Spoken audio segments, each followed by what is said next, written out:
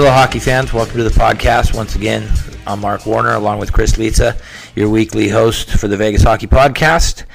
We got a good show tonight. Our special guest is going to be Steven Loffredo. He covers the New York Rangers for the Hockey Writers, along with Chris, who contributes at the Hockey Writers for the New York Islanders that we all know. Steven, welcome to the show. Thanks for coming in. Thanks for having me on, guys. Well, we're going to go ahead and start off going around the league. I guess the big news out of the week is the next wonder kid, Connor McDavid, broken clavicle. I saw today, I think it was today, maybe yesterday, where they're saying out months. Chris, I know you wanted to touch on this. What do you think that does to, obviously, the Oilers had been off to a medium start, I guess you would say, but this certainly isn't going to help any.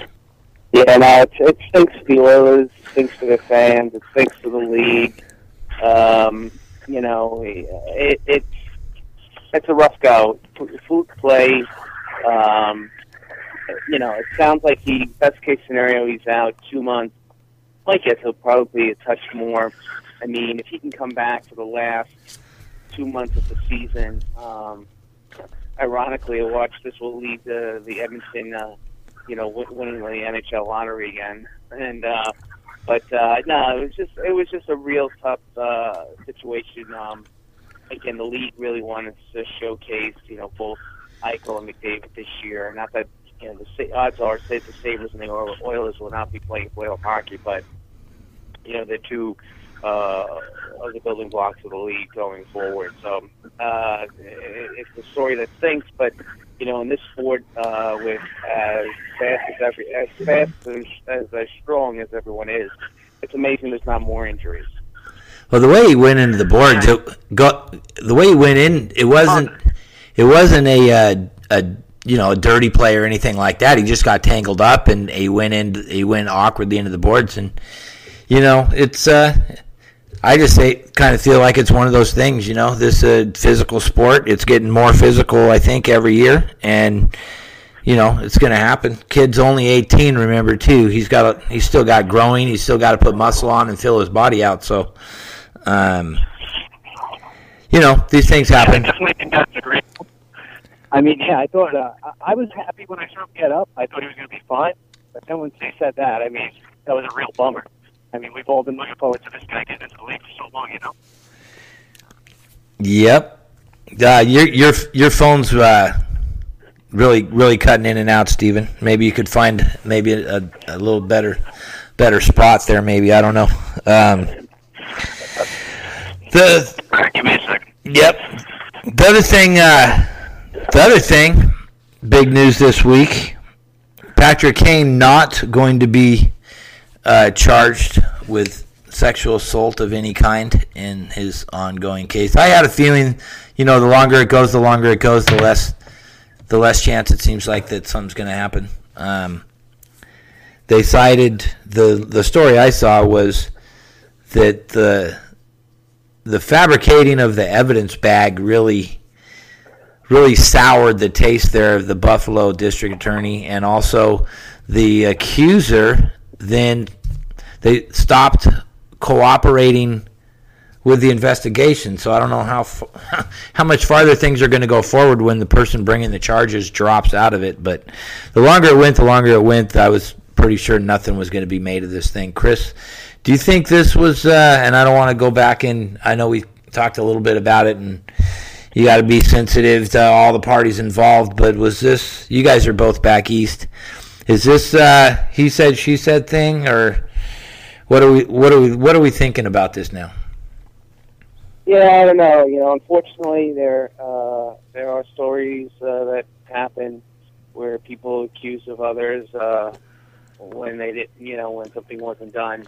And obviously the whole thing with the mother's behavior is a hard thing to defend, to say the least. The sports aspect of this aside, I just hope, the next, no one should ever assume someone is guilty, or no one should also ever assume that if someone is accusing someone that they're in it for, greed or some really bad reasons. And I just hope, well, first of all, I hope there's none of these kind of stories going forward, but that's not very realistic.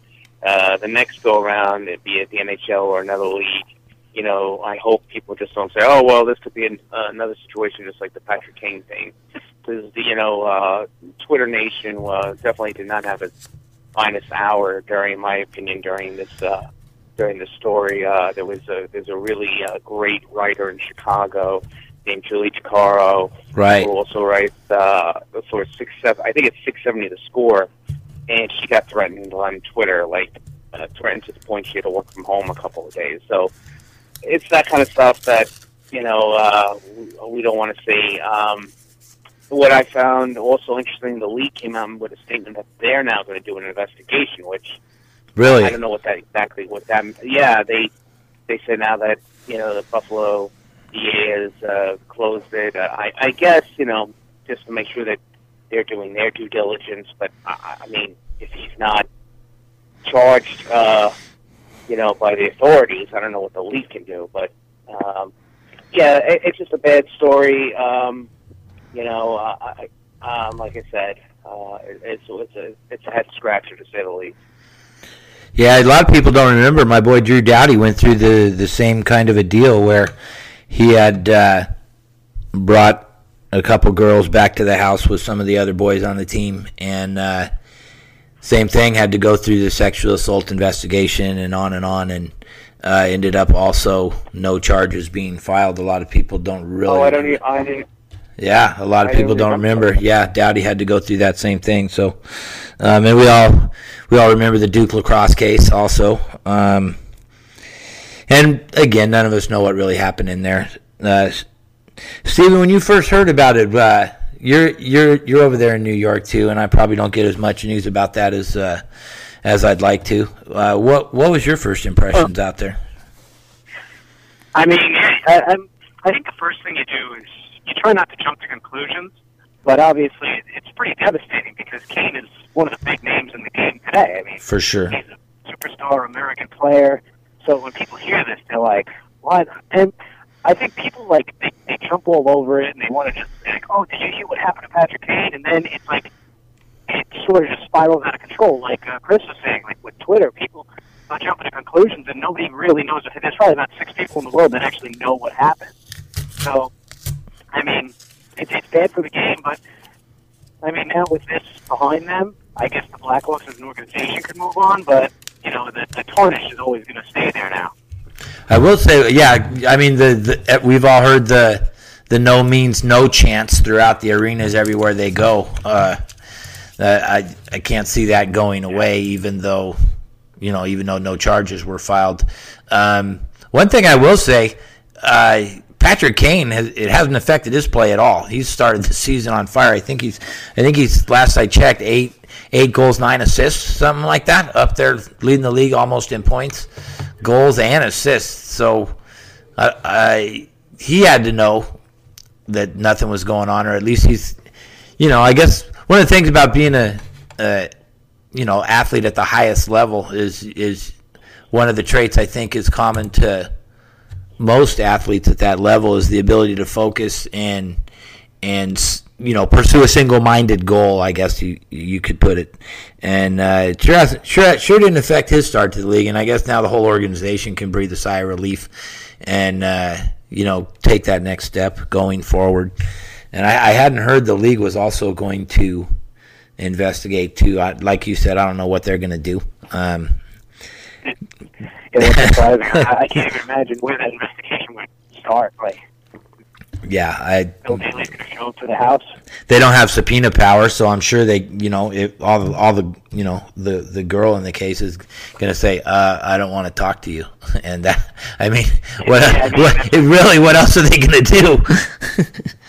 They have the federal government. I think the league probably just wants it out there that on this case and all cases going forward, that they're going to do their due diligence and their homework, and and protect the shield, if you will.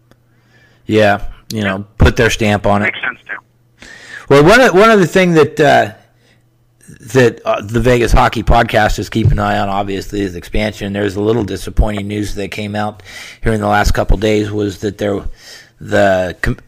Deputy Commissioner Bill Daley has said on record there will not be an expansion vote at the upcoming Board of Governors meeting here in December.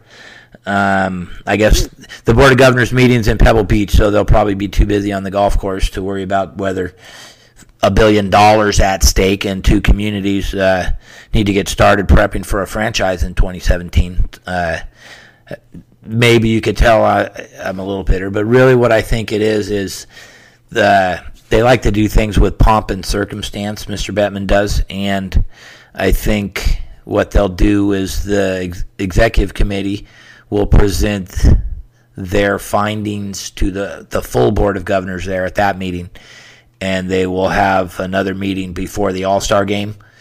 And, up until this point, the boards here in Vegas had expansion, us getting a team at minus 700 and not getting a team at plus 500, meaning if you bet $100 that we would get a team, you'd have to bet $700 to win $100. So we were the odds-on favorite. And that price after that announcement dropped down to minus 500. So it's going the wrong direction, and I'm not really pleased about it. So I got to throw that in for our Vegas hockey fans that my gut and a couple people that I've talked to here in Vegas are saying that that's kind of the timeline that we're looking at. And if they can get an announcement at the All-Star game with all the bells and whistles and let Bill Daley trot out the showgirls on the podium with Gary Bettman like they did at the groundbreaking for the arena, then that'll give Bill Daley enough time to Bill Foley enough time to put it all together and get us a team started in 2017. So I had to get that in, Chris. Sorry. Yeah, no, well, I still think it's going. I'm still confident that it's going to happen for both Vegas and Quebec. I don't think they would expand with just one team, but the odds on Quebec City getting a team just for entertainment purposes only, I guess, would be, last I looked, they were minus 350 and we were minus 500. So the only concern about Quebec City, I guess, is that the Canadian dollar still seems to, that was the reason they lost the team in the first time around there in Quebec City, was the value of the Canadian dollar, and having to pay the players in American dollars was very prohibitive, and that had changed around in the years since then. But I don't think they expand with just one team, and we're on record saying both. We hope both cities get teams. I don't want it to be one or the other. To go in with a historical city like Quebec City and have them as our sister city in expansion. I mean, every time they expand, they always talk about the two teams that go in at the same time, and for us to be linked with Quebec City would be like a privilege for us as a new hockey market. So with that, we're going to head out into our first break, and we'll be back for some good Rangers talk.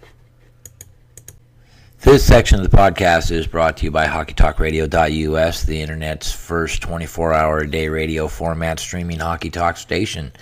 Tune in and check it out.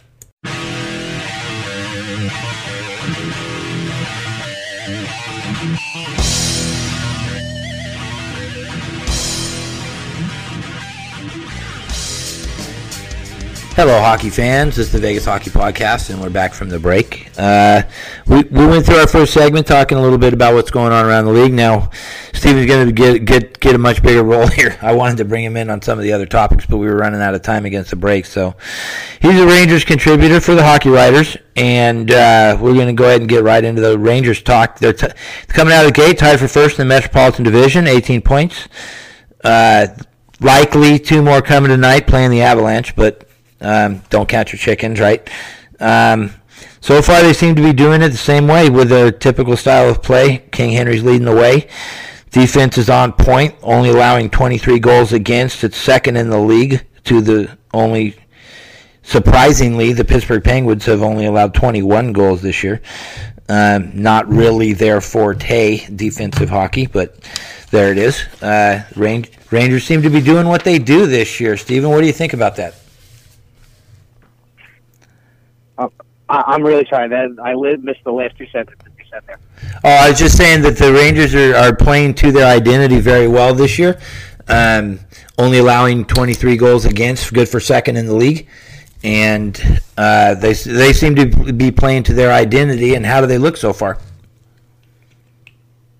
I mean, I think they're playing really well. Alain Vigneault has been playing the kind of system where all 5 players are always attacking and really going after the puck. And they can make teams look silly if they're not prepared to play them, because the Rangers have so much speed, they have such a deep defense, and they have such good goaltending. So like you were alluding to, they're better. They have these incredible numbers offensively and defensively, and I think it's because they play a 5-man unit. They look like a 5-star moving around the ice, and it's just so hard to get the puck from them. And then even if you do, you have to get through that offense, then through the defense, and then you still have to beat Henrik Lundqvist. Yeah, so the Rangers are a really tough team to deal with right now. And I'm glad you brought Coach Vigneault, because when basically they traded coaches with Vancouver, and his style with the Canucks was a much more offensive oriented. I'm sorry, Mark. You're really chopping up bad on me right now. Am I? Let me try and move this around over here a little bit. How's that sound? Are we getting any better? Much better. Okay, good deal. I was just saying, I'm glad you brought up Coach Vigneault, because he's shown me one of the things that most of the other coaches in the league don't have in their arsenal, or don't want to put in their arsenal, is the ability to adapt their system to their personnel. When Tortorella went to Vancouver, I thought that was a terrible fit because of the style of play and the talent that the Canucks have. It lends itself to a more offensive style play. And when Vigneault went to New York, I thought the same thing. It would be a terrible fit because his style of play wouldn't fit the personnel that the Rangers had on board. And obviously much more so than Tortorella. Vigneault's been able to adapt what he wants his team to do to the person. I've been really impressed with that, actually. I'm glad you brought Vigneault up there. He has them, and it's fun to watch, like you say, when they move as a 5-man unit. They're obviously one of the best teams in the league. The Cup final a couple years ago, people could say that, you could look at it on the surface and think the Kings had an easy time of it, but it's easy to forget how many of those games went to overtime, double overtime, and a bounce here, a bounce there. It could have been a much harder, longer series, and at that point, you never know. It could have went either way. It doesn't look like it on paper, but that was a very tough series. I agree with you.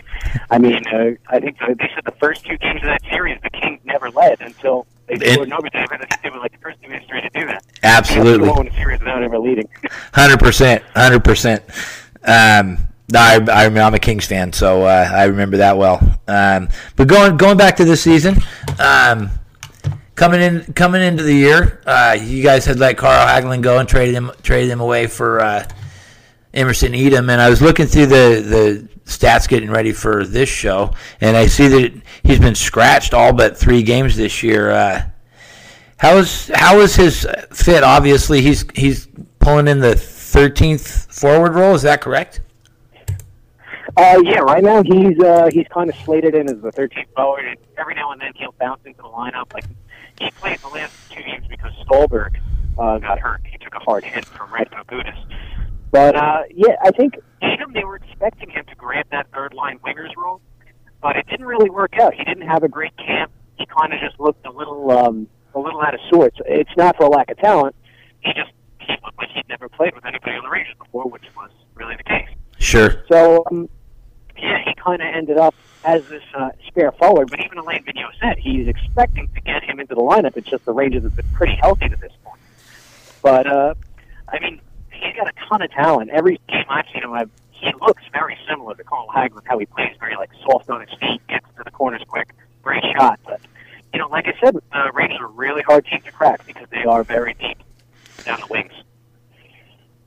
For sure.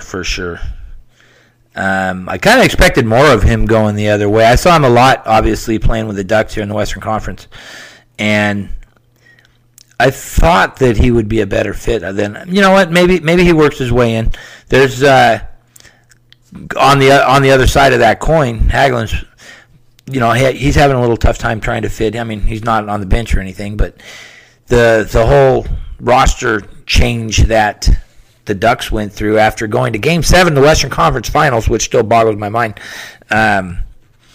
I think that chemistry issue is something that's keeping the Ducks from having the kind of start they were obviously hoping to have. I know they were the sexy pick to go ahead and win the Stanley Cup this year, but they got a lot of work to do there. And I thought Hagelin would be a good fit, and eventually he probably will be. I saw too that Nash tweaked his back a little bit, so maybe Edam's going to get another crack at the lineup tonight, huh? Yeah, they were alluding to that. They were even talking about putting Edam on the top line, so that gives you an idea. They know he's got skill. I mean, that's not the issue. I still think that the Rangers got a good return for Carl Hagelin, because Carl Hagelin, in reality, is a good third-line winger. And right now, I think the Ducks might overpaid him a little bit, and maybe they're a little disappointed. But, that's always been what he is. He's a speedster forechecker. And for the Rangers to bring back a guy like Edam, who's young and has a ton of upside, I think it was a great haul. So I think the Rangers won that deal. And on another note, I think Edam has got a long way to go. It's very hard for a kid that's still young to come to a completely new city and just try to crack a top 6 role or top 9 role on a really good team. So, no, for sure. Also going from the California lifestyle to the media frenzy that is known as New York City. It might take him a little while to get used to that as well, since he is a Long Beach, California native, so he's never been exposed to that kind of a let's say passionate hockey fan base that maybe you don't see in Orange County. A real fish out of water experience. Absolutely. Now you guys got another newcomer. He's near and dear to my heart. How's Jarrett Stoll look so far this year? I got to tell you, I've been very impressed with Jarrett Stoll. He's basically Dominic Moore if he was right-handed. That's kind of what he reminds me of. But he's a great centerman. He could play wherever you want him to play. He has an excellent shot. He's got a great poise, excellent in his own end. I mean, as a fourth-line guy making the money he's making, I think it was a steal for the Rangers to grab him. Obviously, he had some issues, but it felt like he was beyond them, and he seems to be. I mean, you always see him on the bench. He's always chatting it up with everybody, so looks like everyone likes him too. Yeah, he's not the kind of player who's going to get you 30 goals, but he's going to win you 60 to 65% of his faceoffs, and that's so important nowadays in the National Hockey League with the way the style of play goes. If you could put him on the ice in a defensive, in your own zone, he's money on the faceoff. I wish him well. Just for the record, everybody knows what he was arrested for, but his charges ended up not drug-related at all. I'm going to try and clear Jarrett Stoll's name here. Not that he needs my help at all. But the charges that he actually pled no contest to, and it's a weird thing. It's intent to cause, and it's not a riot, but it's intent to cause unrest in a public place. That was something along the lines. It's a very weird charge. He does not have a drug conviction on his name. So whatever went down there, he is not a convicted drug user. Of course, another thing we're just kind of speculating about. We weren't there. Yeah, nobody really knows what happened. Absolutely. So no, I'm glad he's doing well. Always root for the former Kings, obviously. Chris, did you want to jump in here and get going? Yeah, I got 2 quick questions for Stephen on the Rangers. Obviously we talked about it 2 years ago, Stanley Cup Finals, last year Game 7, Eastern Conference Finals. And my first question, Stephen, is, it seems to me, Stephen, the Rangers are in a place where unless they win the Cup this year, this season's a major disappointment. And I could think of a couple teams in the major sports recently where we just saw the Royals win the World Series, and I think the fact that they kind of had that mindset going into this year, and it really helped them. But being a Yankee fan, I've seen years where, the Yankees had so much success that unless they won the World Series the following year, the year was a failure. And that was a tough burden to carry. So do you think that's a good thing for this team, right? A good thing for the team, or is it a bad thing for the team? Well, I think it's a good thing because you have to have the expectation that you're a good team, that you can win, to be consistent. I mean, it seems like once you get that negative thought in your head, like, oh, let's just barely squeak into the playoffs and then that'll be a success. I mean, those are the teams that always end up being cannon fodder, in my opinion. Like, you look at the Blackhawks. They are always considered like in the running to be a Stanley Cup contender or to win a Stanley Cup. And it seems like that has kind of hardened them. They never get shaken. Sort of like you were talking about the Royals. They never looked shaken in the postseason. They didn't look like a bunch of kids that were never there before. They looked like, we had a tough loss, we'll get over it. So I think it's a good thing for the Rangers because they've been through some really tough series against some excellent teams. And when the expectation is, we got to win this thing because we should be the best team, I think it just it's conducive, and I think it helps the younger guys get in a winning mindset. And I think that's what the older guys want to play for. They don't want to be on a team that's, expected to barely eke by. They want to be on a team that should be good. Yeah, my second question is, Mark and I and Buffalo Tom out there, I hope he's listening, talking over the summer, and they were asking me, is the window for the Rangers closing? And I said it's still very much wide open, but, actions speak louder than words. And the trade they made with Arizona before the deadline last year is a signal that the Ranger brass believes that there is a very, there's not a huge shelf life on this window being open for winning the Cup by what they gave up to get Keith Yandel. You think that's a fair? Do you think that's an accurate statement, or is that a little too tough? I think the Rangers' window is still open. I think the organization looks at it as this is probably one of our best shots.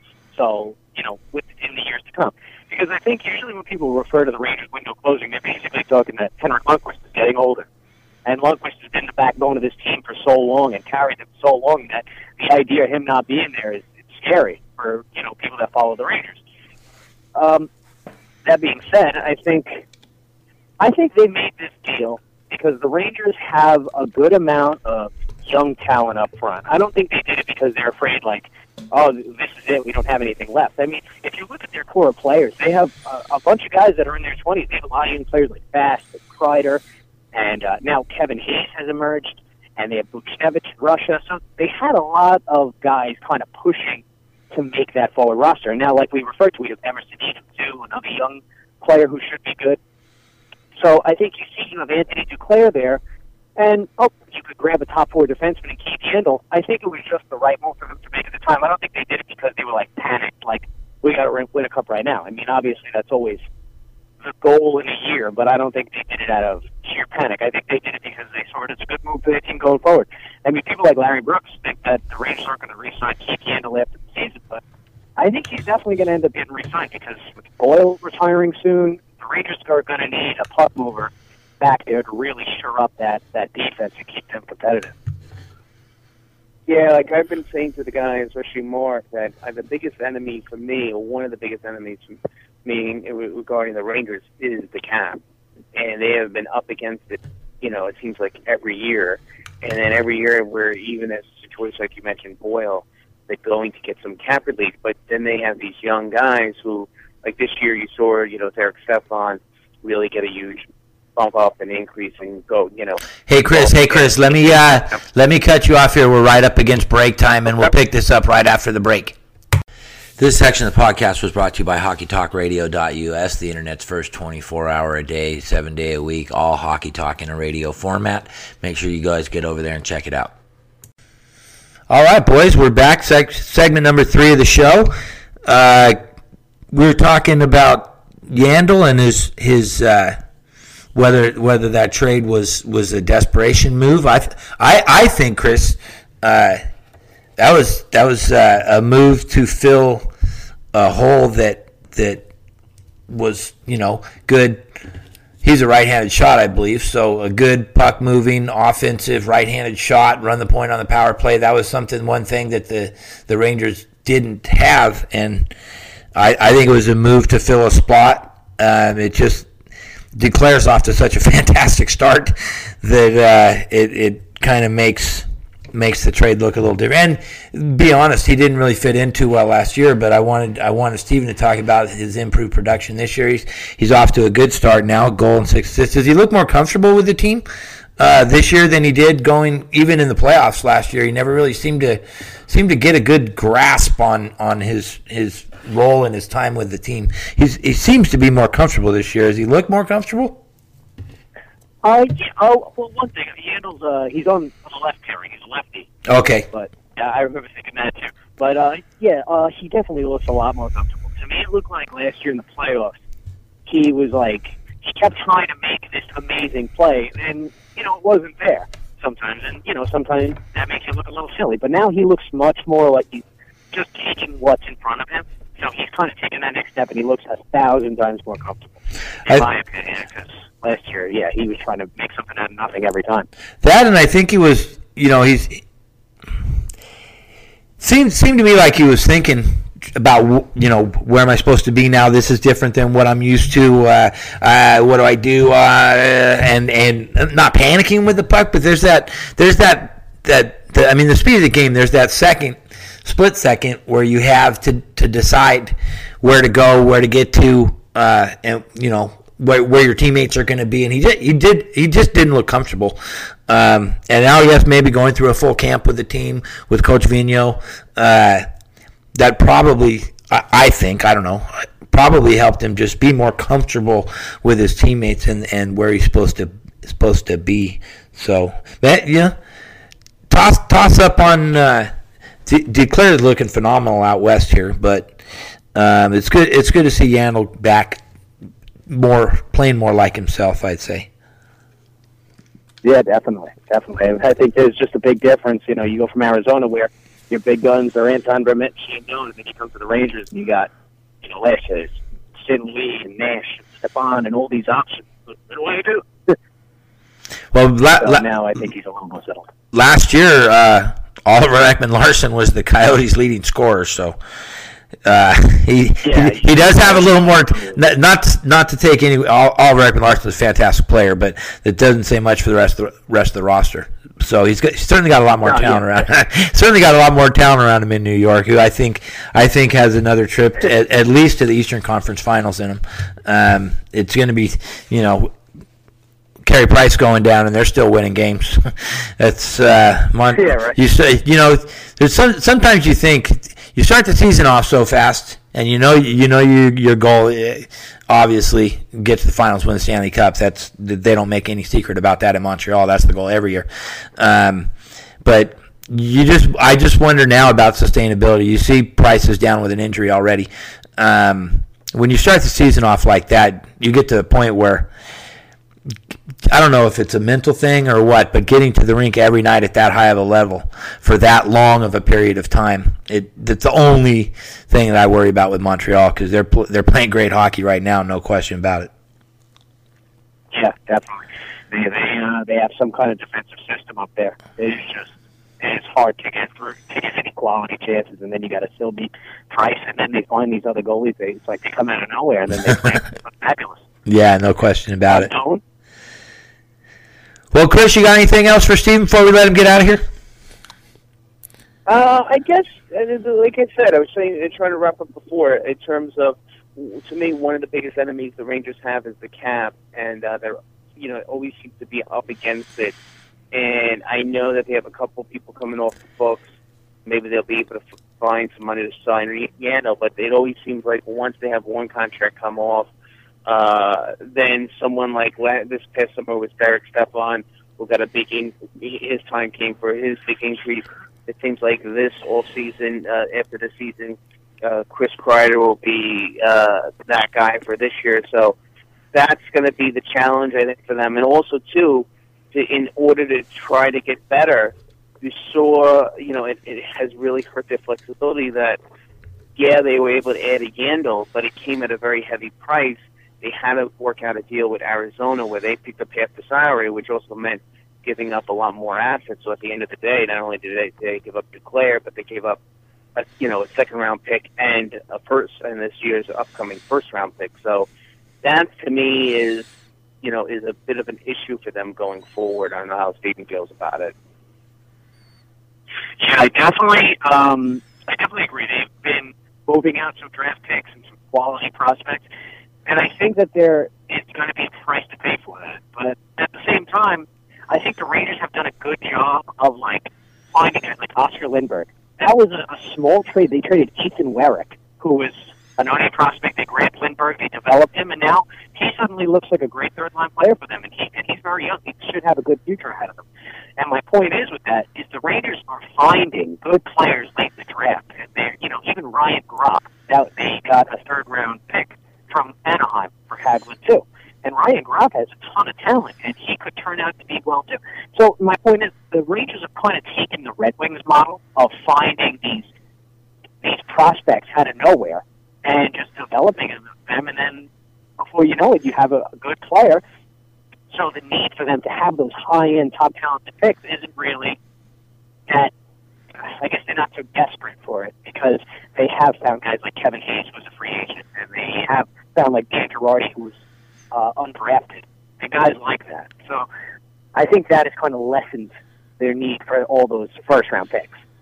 And let's face it, this year's first-round pick is going to be 29th, 28th, 30th, somewhere in the bottom. Yeah. If everything goes to form, they could probably trade up a package of their second and third-round pick, trade up to a team in the upper second-round pick, which I'd look for them to do towards the draft, and kind of probably get the same quality of player, I would think. It's going to be a late-round pick. Well, keep in mind, Mark, and Stephen, correct me if I'm wrong, I believe unless the Rangers trade for a first-round pick, if things remain as we expect them to, and their first-round pick goes to Arizona this year, this will be the fifth year in a row the Rangers don't pick in the first round. And, for an organization in the NHL, that's not ideal, let's say. Yeah, it's certainly not ideal to move out your first-round picks. And it seemed like when the Rangers were turning everything around, they weren't giving up any of those first-round picks for anything. And but I guess they turned that corner where they feel they can move these guys out, and they have the confidence in their scouting to find good players late in the draft. Like even Anthony Duclair, who we're talking about as, a great player, he was a third-round pick. And people seem to, people forget that. So if you have the confidence in your scouting, I think you can do it. I think if you scout like the Oilers, then you really can't afford to give up your first-round picks. All right. Well, with that, Stephen, thank you so much for joining us. Tell anybody who wants to listen where they can get a hold of your Ranger stuff. You guys can check me out on the Hockey Writers. You can look at my name. It's Stephen Loffredo. And my Twitter handle is Stephen Loffredo. So, pretty simple, guys. All right. Find me there for my work. Well, thank you, sir, for coming in. We appreciate it. Yeah, thanks so much for having me. All right, guys, go Kings and go Isles, right? Hey, there you go. Go Rangers. I'll give you a go Rangers for that one. Thank you, sir. Yeah. Everyone's happy, right? Yep. All right, thank you, sir. All right, have a good one, guys. Thanks. Thank you. Well, there we go. Another great guest. He feels very good about the Rangers, and they're a tough team. I mean, there's no, I guess, like I said, the Dangerous sign, and again, I am an Islanders fan, but I'm trying to be objective here, is, although there's no signs of it, but Lundqvist, I believe, I want to say he's going to be 34 in March. I believe that's right. He's 33, so he's going to be 34 soon. So, he's easily got a couple tough years left in him. He's in the middle of a very long-term deal. He signed an 8-year contract a couple of years ago, so 2-3 years ago. And, and the cap crunch that the Rangers have been under.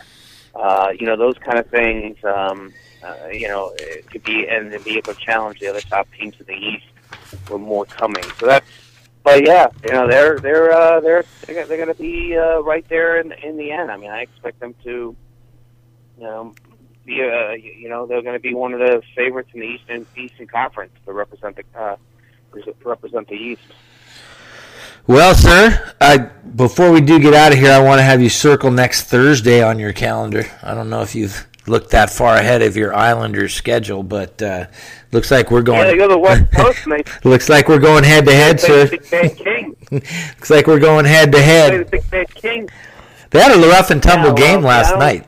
The Kings did with Columbus there. They're yeah. a little rough there, a little chippy on the ice last night. They held.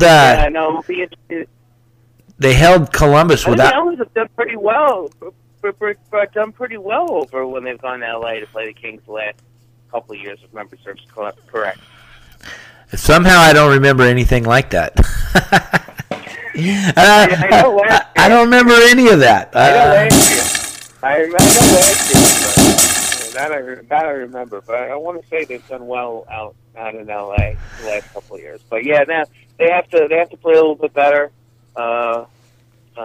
They have Boston at home, and then they go to the West Coast. I want to say for 3 games. So, yeah, California's not the same trip it used to be. Yeah, they got to get it in gear a little bit. And the Kings have been playing well, playing really well up until we do this podcast. They lost the last night to Columbus. They played great in that game too, though.